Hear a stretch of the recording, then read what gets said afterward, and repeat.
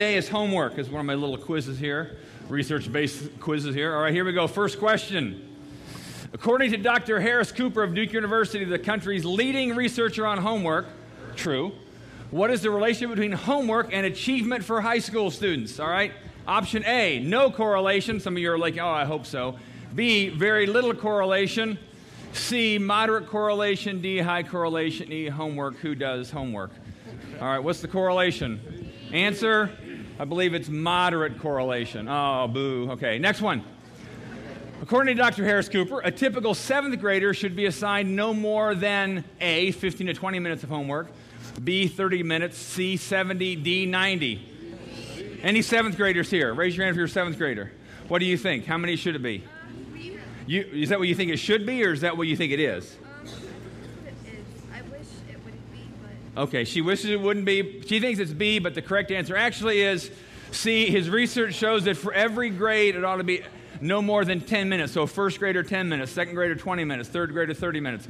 But he also recommends no homework on weekends. Are you serious? Yes, Monday through Thursday only. All right? So get Dr. Harris Cooper's research to your high school teachers. All right, next one. According to research, what percentage of teenagers fall asleep while doing homework? A, 12%, B, 22%, C, 43%, and of course, D, homework. Who does it anyway? Correct answer? B, 22%. All right. Next question. Many countries with the highest scoring students on achievement tests have teachers who assign little homework. A, true, B, false, C, none of the above, just to mess with your head. All right. Correct answer is true. All right. Next question. Which list below includes some of those countries with high achievement scores and little homework? A, Japan, Denmark, Czech Republic. B, Japan, USA, Singapore. C, Denmark, USA, Finland. D, Greece, Thailand, and Iran. The answers? Correct answer is A. The actually lowest one, and go back for a second, go back. The lowest one actually is D. They assign high homework and they have low achievement for those countries below there, all right? All right, next one. We're almost done here. According to University of Michigan study for children ages 3 to 12, the single strongest predictor of student achievement is A, 20 to 30 minutes of daily homework, B, 30 minutes of daily homework, C, doing homework while watching SpongeBob SquarePants, or D, none of the above. Correct answer? Okay, this is a trick question. The correct answer is actually D. The single strongest predictor of student achievement is family dinner time. Yeah, I hear from a mother of small children. Yes. All right.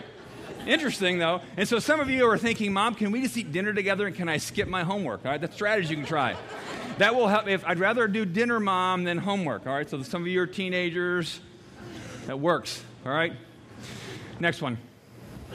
Okay, here's what I'm going to do, though. And even all my talking about homework and talking about maybe it not being that beneficial, and none of us have high attitudes about homework, but I'm going to give you a homework assignment, all right?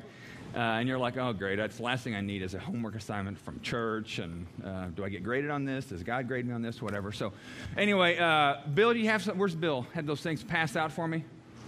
Where'd he go? Did my wife give you those things? Okay, good. Yes, my wife actually did what I asked her to do, which she usually does. Aaron, let me backtrack on that one there a little bit. That's not what I meant. And I usually do what she asked me to do. How's that? Does that get me out of that one? I want everyone to take one of these. I don't care if you're 7 years old or 70. I don't care if you're with your husband or wife. I want everybody to take one. All right? So maybe get some other, yeah, I used to be a junior high math teacher, so some of you who don't like math can boo appropriately. And I've actually taught some courses at IU. So one of my funnest times is actually the passing out of papers and counting off and doing this, the licking of the thumb. And so anyway. So while these are being passed out, I want everybody to take one, even if you're not a regular Exodus person, if you're from out of town. I know there's some dads here today for Dad's Weekend with some of your college daughters and other parents and other visitors from out of town. And Bloomington's a friendly town. You're welcome here. So anyway. And let me explain where this comes from. I've talked about, if you've been to the last couple weeks, you've heard me say a few things about this. And I'm going to give you the application first and then talk about some other, kind of the why behind it here, all right? What we've been doing the last few weeks, we've been talking about the Gospel of John, kind of the Thursday night conversation that Jesus had with his disciples. Thursday night he was betrayed. He was then arrested that night, tortured, brutalized, crucified on a cross the next day, rose from the dead on that Sunday. But Thursday night takes up 5 chapters of dialogue, a lot of it monologue, where Jesus is talking to his disciples, giving them kind of the last challenge, last words. And we go to the next one. We've already talked about some of this passage here, but let me just highlight a couple things, and then I'll get to this as about why we're doing this. One of the things Jesus said in the midst of this conversation, again, think of it, there was a table about so long, oblong, rectangular table. Jesus and his disciples were taking the Passover meal, which was a religious meal commemorating their escape from Egypt. It was a religious thing. It was something they did every year during this Passover week. It was Thursday night. There was lamb. There was unleavened bread. There was wine, all kinds of stuff. They would have finished the meal, and Jesus would be just carrying on this conversation with them. So they're finished the meal. There's no, NFL football to watch, so Jesus talking, but they're done. They're done with the meal, and he's talking, all right? And one of the things, among other things, he says, and from verse 14 of chapter 14, ask me for anything in my name, and I will do it. And I mentioned that a few weeks ago. Jesus says that like 4 times in the course of this evening. Ask me anything in my name, and I will do it. All right? Say that. Read that out loud with me, all right? Ask me anything in my name, and I will do it. Jesus said that, all right? Promise. Then he goes on to say, if you love me, obey my commandments, and I will ask the Father, and he will give you another advocate who will never leave you. He is the Holy Spirit who leads into all truth. The world can't receive him because he's looking for him and doesn't recognize him, but you know him because he lives with you now and later will be in you. So Jesus is talking about he's going to do it. If we ask him, he'll do it. Then he also says, I'm sending you this being, this person called the Holy Spirit. And again, they were a little bit knowledgeable, but they were somewhat clueless because this thing hadn't unfolded yet. But they're probably just as cloudy as probably some of us today even feel about the Holy Spirit. A little bit cloudy. What does this mean? What is he talking about? And then I talked, and this was the Thursday night, then he was betrayed, crucified, rose from the dead. 5 weeks later, 50 days or so later, he's been ascended. He's talking to disciples. He tells them to wait for the gift that I told you I'd give you, which was the Holy Spirit. That was the gift. And again, he talks about the Holy Spirit 4 or 5 different times on this Thursday night. So again, it's one of those things you get the sense what Jesus was trying to say. You got to get this. Ask me anything in my name and I'll do it. I'm sending you the Holy Spirit. He's going to be in you and he will remind you and teach you, he'll lead you. All right? He tells them this, and then on the day of Pentecost, Penta meaning 50 days after the Passover. That's where the word Pentecost comes from. 50 days after. They're waiting in this upper room. They're confused. They're perplexed. They don't know why Jesus ascended to heaven. They're still trying to figure out. And they had this dramatic supernatural experience where God invades them in significant ways. Ordinary people. Keep in mind, these were men and women who had been ordinary people, kind of discouraged. They'd failed Jesus. They'd messed up. They were no different than you and I. Sometimes discouraged, sometimes messed up, sometimes disappointed in ourselves, all right? So they were no different than you and I. They weren't like super saints at this point. And the Holy Spirit came on them in an incredible way. The Bible says they were filled with the Holy Spirit. And then in Acts chapter 2, Peter's interpreting what happened because these people became emboldened in really in supernatural ways. They became bold in terms of proclaiming what they knew about Jesus. And Peter quotes from one of the old prophets, Prophet Joel, from hundreds of years prior, because people are wondering what's going on. And Peter's explaining to them, and he said, this is what's going on. God said, I'm going to pour out my Spirit upon all people. That's what God said he'd do. And that's what he's just done, Peter said. And this, my guess is the disciples who were sitting in that room may have flashed back over the last couple weeks and realized, oh, this is what Jesus was talking about when he said, I'm going to send you the advocate, the Holy Spirit. He's going to be in you. He's going to embolden you. He's going to teach you in ways you've never imagined. All right? So this whole phrase, I will pour out my Spirit upon all people. Say that phrase with me. I will pour out my Spirit on all people. All right? Now go to this, because this is where this I'll call it a homework assignment, but let me say this up front. There may be one thing on here you think, I can do that. And that's okay if it's all you do. So this is different than your homeschool, or this is different from your homework assignments in college or high school. I'm saying if you can't do it all, do a few things really well. Wouldn't you love to have a teacher like that, all right? All right. We're all about, freedom here, okay? Now, here's 3 things I'm asking you to do overall. And I'm asking you to start this tomorrow, 10:10, to the 20th November, which is a Sunday, 11:20. 10:10, 11:20. 10:10, 11:20. Say that with me. 10:10, 11:20, all right? Now, here's three things I'm asking you to do and I'm calling it homework, but let's just say I'm asking you to try some habits spiritually that I really believe will help you not only connect with God, but when Jesus said if we ask him, he'll do it, I'm giving you some real simple things and challenges myself I'm taking as well. Simple ways to ask Jesus for things. All right, here's the first one. Go to the next one. Okay, go to the next thing. First thing on your list, I will pray. All right? Out loud, I'm asking you to do this. And again, you may not remember, this is not meant to be a legalistic thing. Oh, I forgot yesterday. I messed up the whole assignment. God's not going to bless me. That's the point. Out loud, once a day, try to remember to simply say, Jesus, would you pour out your Spirit on me? Start with yourself. I've done that. I've practiced this the last few weeks. I've done it when I'm driving my car, riding my bike, in the shower. I don't get up every morning and I got to do the list. Some of you may be that kind of people. If you are, then fine. Take the list and put all your check marks on it you want to. If you love checking things off. And that works for a lot of people. So Jesus, pour out your Spirit on me.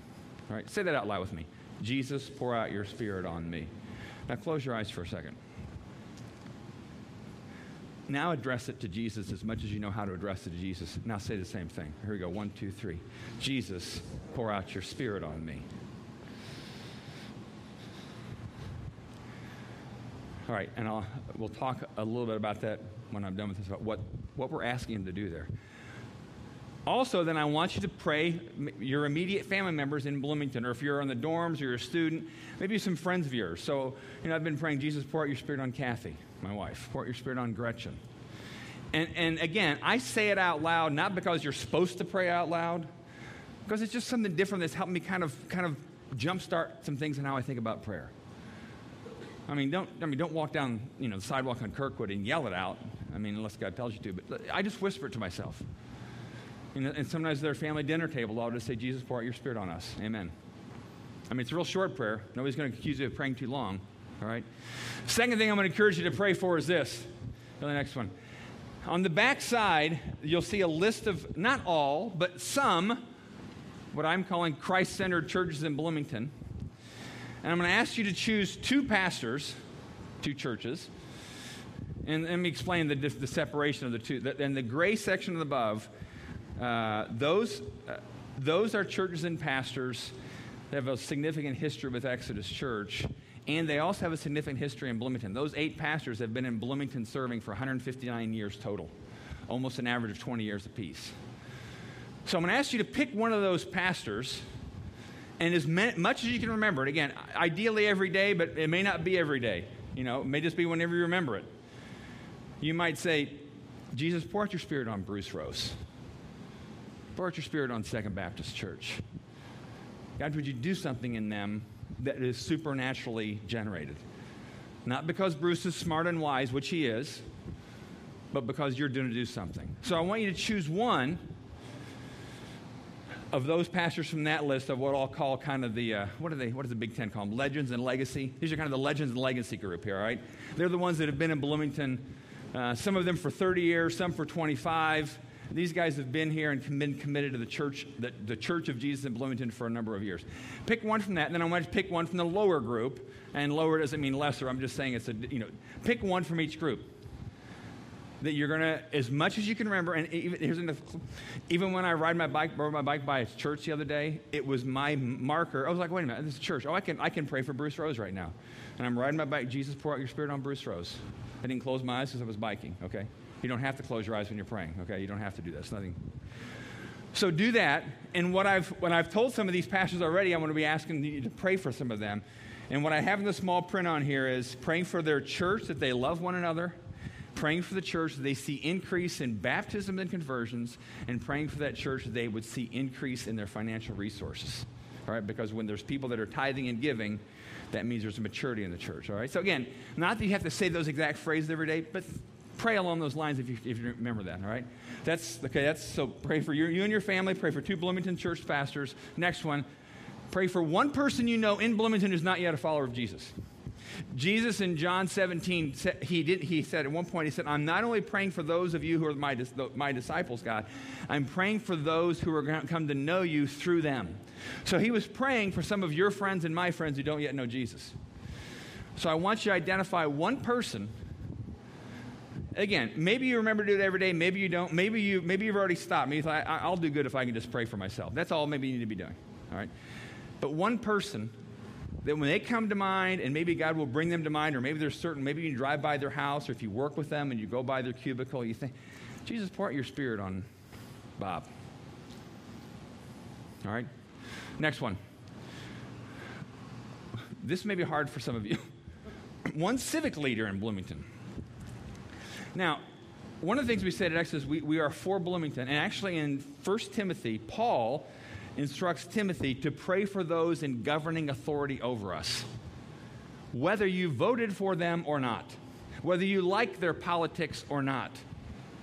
Right? And Paul actually says, give thanks for them.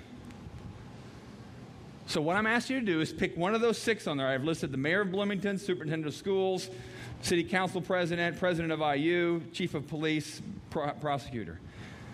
I'm not asking you to like these people. Some of you may have voted for them, some of you may not. That's okay. But Scripture commands us to pray for them and give thanks for them. So it may be hard for some of you, maybe not for others, to say, Jesus, thank you for Mayor Mark Cruzen. Jesus, thank you for President Michael McRobbie. That may have a hard time going off your lips, but it's a good thing for you to do that because we're told to do that. And that's, you're saying, God, will you pour out your Spirit on these people? They may not even know you yet. We're not here to evaluate their spiritual lives because we don't know them personally. But I'm asking you to pick one of those people, and as much as you can daily or whatever, pray for that one person. Notice them in the paper when their name shows up in the paper. Maybe Google their name and see what's going on in their issues and maybe figure out ways to pray for them, all right? Next one. This is the prayer. I'm going to pick one issue of spiritual oppression or biblical justice issue in Bloomington that you're going to pray that God would do something. And I've listed 6: homelessness, abortion, poverty, domestic abuse, sexual addiction, or chemical addiction. Choose one of those things that you're going to say, Jesus, will you pour out your Spirit on people who are prisoners of those issues? All right? And again, pay attention to newspapers. Maybe you drive by Night Moves, the kind of sexual perversion place on South Walnut. If that's what you're praying for, maybe you pray, God, would you pour out your Spirit on people who visit this place? Would you fill the thirst they think is going to be filled by sexual expression, but really is going to be filled by you? Or if you drive by, there's nothing wrong with drinking alcohol, but if you drive by Big Red Liquors, you might pray for those people who are addicted to alcohol and the oppression that comes with that. All right? So whatever issue you choose, look for markers around town in the paper to remind you to pray for those things. All right? So that's 5 things I'm going to ask you to pray for. Simple one-line prayers. But if all you can remember is pour out your Spirit on, you're there. All right? And maybe 5's too much for your day or whatever, but pick somebody to focus on and let God bring the focus. Next thing, two other things. Some of you have never done this before, and that's okay. I'm going to ask you to fast at least a meal a day, if that's possible for you physically. And we don't fast to earn points with God. All right, let me say that again. You do not fast to earn points with God. It's not like, okay, if we're all fasting, we'll get enough points and God will let us cash them in. You fast because Jesus said we don't live by bread alone, but by every word that comes from the mouth of God. This is what I'll simply say. When you're fasting, you refine your sense of hearing the Holy Spirit. Pay attention to random thoughts when you're fasting, because your random thoughts are going to be, boy, I'm really hungry. Even a McDonald's hamburger looks good now. Let that hunger turn into a prayer and say, God, I want more of you in my life. And pay attention to any kind of invisible world kind of communication you're feeling. That's not a weird thing. It's just a real thing. All right?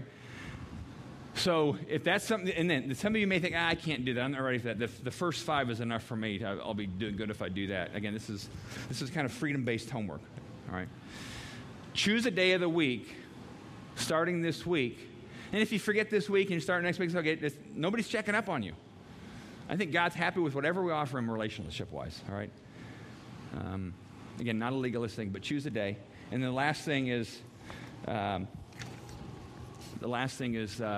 will read.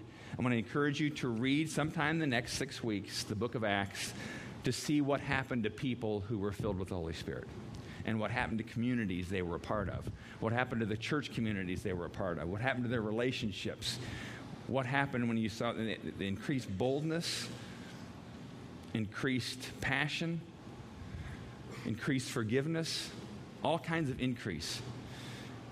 And then what we just started off reading the scripture today, Luke chapter 4, the Spirit of the Lord is on me. I'm going to challenge some of you to memorize that. And we're going to do it every Sunday for the next 6 weeks, so maybe you'll memorize it just by reading it Sunday morning. All right?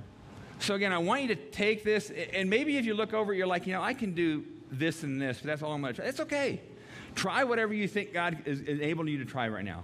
You're not a superstar if you do it all, and you're not less than one if you don't. So whatever you feel like is going to be the stretch for you, that's what I want you to do.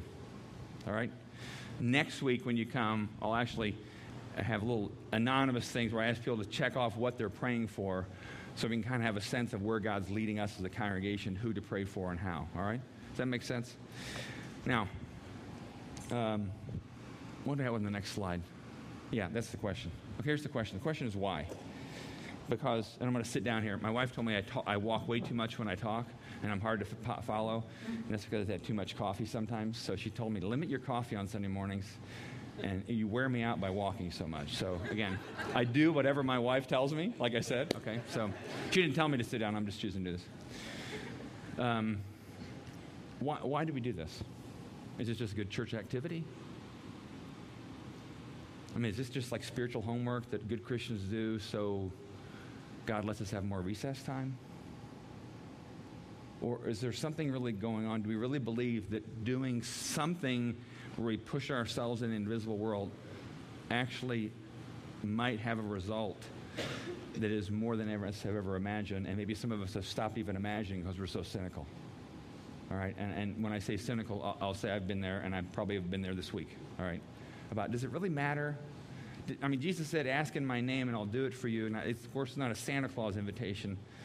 But he's saying, if you ask according to the way in which I have lived my life, in my name, my story, if you ask according to the way that I'm saying the world works, I'll do whatever you ask. And there is good reason to believe from the Bible that there's a lot of things God wants to give us, but the way he's wired us, because he's given us the freedom of as being sovereign beings in a sense, he won't give unless we ask.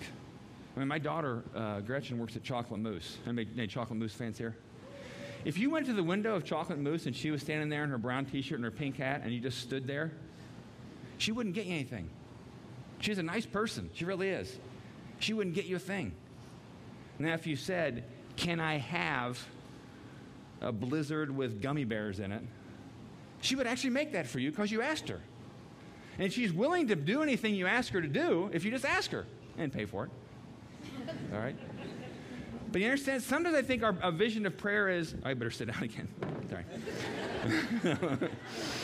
Sometimes I think our vision of prayer is, I should just sit by the window and God will give me whatever he wants to give me, even though I hate mint ice cream with gummy bears in it. That's probably what he'll give me, and I'll have to eat it and pretend like I like it. All right?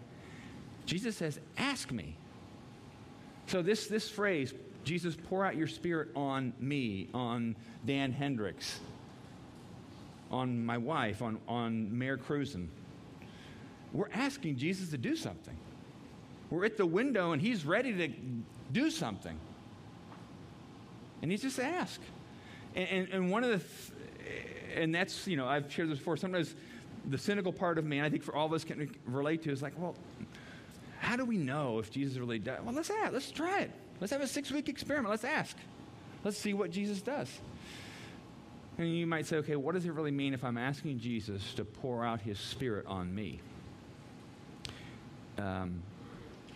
Here's how I've kind of seen that this week in my head. It's almost like I think I live, and maybe some of you live lives, and we're two-dimensional, black and white characters just on a flat picture book. When I've been asking Jesus to pour out his Spirit like on my wife, This is the image that helps me. I kind of imagine my wife becoming three-dimensional in color. And it's like there's more to what God wants of her than a two-dimensional black and white life. And my wife is she's a godly woman. I'm not saying, but that's how I pray for Dan Hendricks. God, pour your spirit on Dan Hendricks. And I see, God, there's more you can fill him with. He can become fuller and stronger. He can become more three-dimensional and more in color. There's more you can do for him. There's more you can do in him. All right? So when I'm saying pour out my spirit, what happened in the Bible when the Spirit was poured out on people? There was conviction of sin. Because if Jesus wants to pour out his Spirit in you, or in the person you're praying for is not yet a follower of Jesus, the Spirit will actually, and Jesus says this later in his prayer in John 16, the Spirit convicts of sin. That's one of the things the Spirit does. So you're asking Jesus, pour out your Spirit on me. Expect some dramatic and a lot of joy, but also expect that he may say, hey, there's some obstacles right now I need to kind of take care of because there's no room for me to pour anything because you get this big block in there that's, oh, yeah, Jesus, that. Can you just ignore that, please? Because I kind of like doing that kind of thing. All right. That's one thing that happens when Jesus pours out his Spirit. Another thing that happens in the book of Acts when he pours out his Spirit is people become full of generosity toward one another.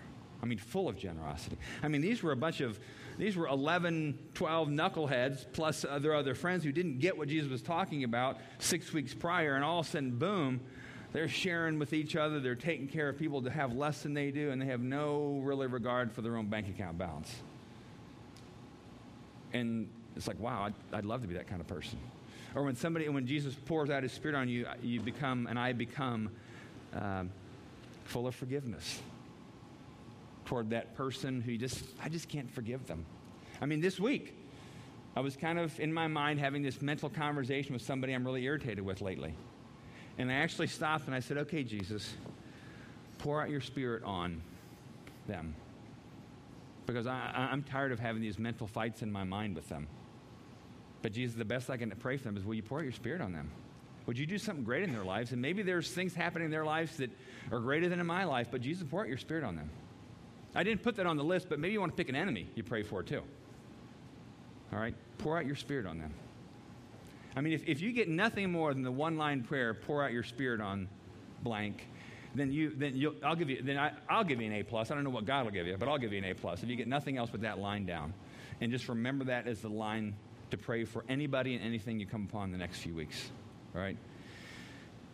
So when the Spirit is poured on me, and I actually grabbed this morning because I kind of had this image in my head. It's kind of like, if God's going to pour his Spirit on me, there's going to be conviction of sin, but there's going to be fullness of forgiveness, fullness of generosity, fullness of integrity, fullness of joy. Who wants to sign up for that? Don't raise your hands. Who wants to sign up for that? Fullness of joy. These people, and I keep calling them goofy knucklehead men because I'm one too from the disciples, and there were women there too. I won't call them goofy knuckleheads. That sounds disrespectful, but they probably were too.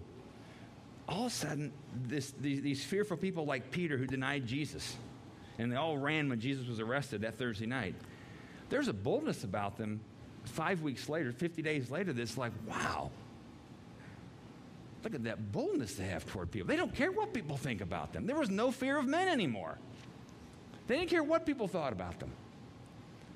So full of forgiveness, full of boldness, full of generosity, full of integrity. And I'll talk about this in a few weeks. You also see when the Spirit was poured out on people and they became the three-dimensional, in-color people God designed them to be with the life of God flowing out of them, Satan went berserk and persecution started happening.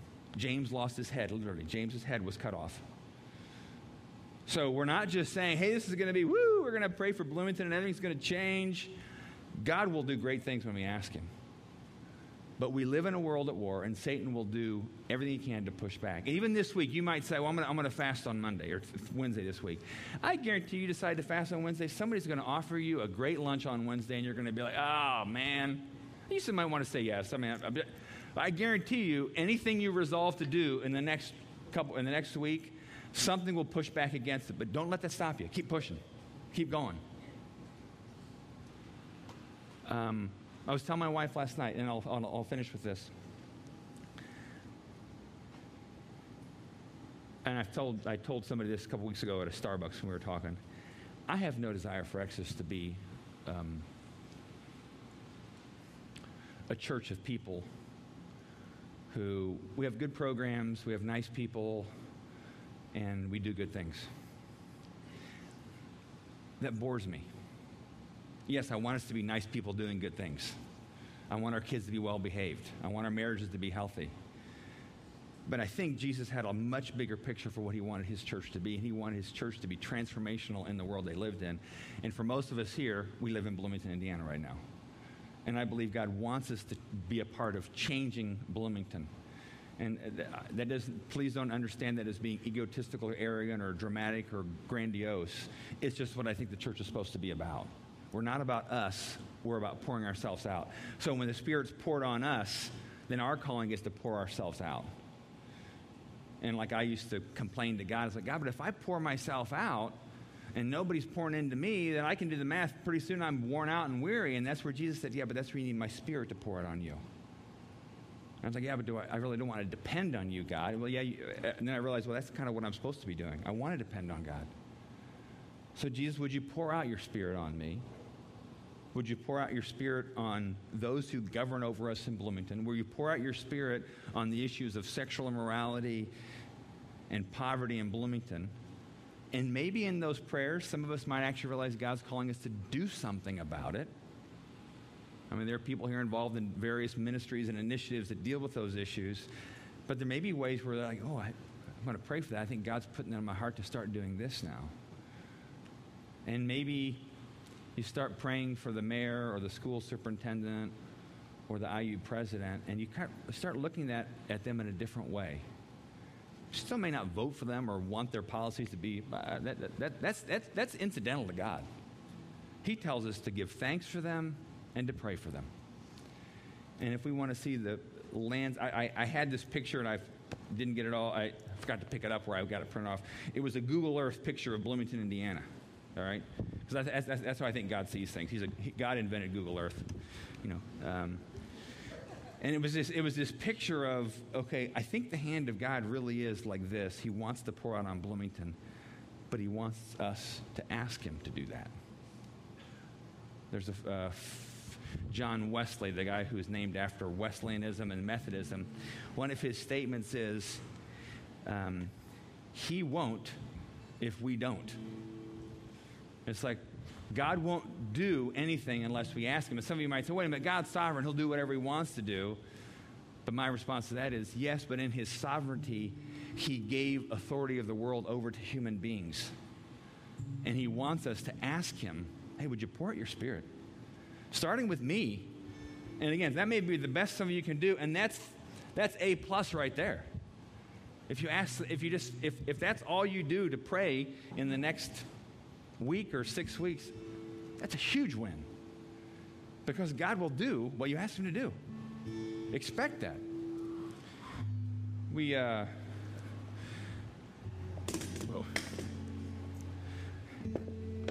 You know, when I was a school teacher, stuff like that happened all the time, but anyway. And like anything else, even like this little assignment I gave you, nothing's clean. You're going to mess up. It's okay. Jesus doesn't sit up there like, oh, you forgot to pray today. You didn't, you didn't pray that particular line. Bad. I mean, that's not how Jesus is. He loves conversation. And whatever you offer him, take the next step and offer him more. And I'm going to, just for the sake of a picture, I'm pouring this grape juice back into here. And as we take communion, which we do every week at Exodus, take communion every week because we acknowledge that Jesus is the source of life and his Spirit that he sent is the source of life. And as I, just symbolically, Jesus, would you pour out your Spirit on every single person here? You said in your word that you pour out on young and old, on men and women, and on PhDs and GEDs. You pour out your Spirit. You are no respecter of persons. And so, Jesus, I pray that every single person that comes up here this morning because they say they want more of you and more of your Spirit, I pray that you would honor their heart by pouring out your Spirit into them, because that's what you said you do, Jesus. And Jesus, we thank you for your sacrifice on the cross where you gave your body and you gave your blood so we can have new life. That's what you said you would do, and we believe that's what you will do. And so we're grateful, Jesus. And we ask this all in Christ's name, amen. Here's how we do it at Exodus. We'll, once we start singing a few more songs, you're free to come up for communion. We don't dismiss by rows. We don't check your church ID card. Nobody has those anyway, but we don't check those. You come up, there'll be somebody here, offer you bread, tear off a piece, offer you the cup, just dip it in. Don't try to drink out of the cup. Dip it in the cup. Most people eat it right there. Some people take it back to the seat. You can do whatever, all right? And some of you also, there's a prayer room that we have. The people will be over there. And if you simply want to go back there and just say, could you pray that Jesus would pour his Spirit on me? Maybe you want someone else to pray with you. Go back there. And there's no, my wife went back there last week. I've gone back there. There's no shame in going back there. We don't mark people go back there as the less than. Sometimes there's a great deal of honor to have that kind of responsiveness to God. All right? So let's sing and let's take.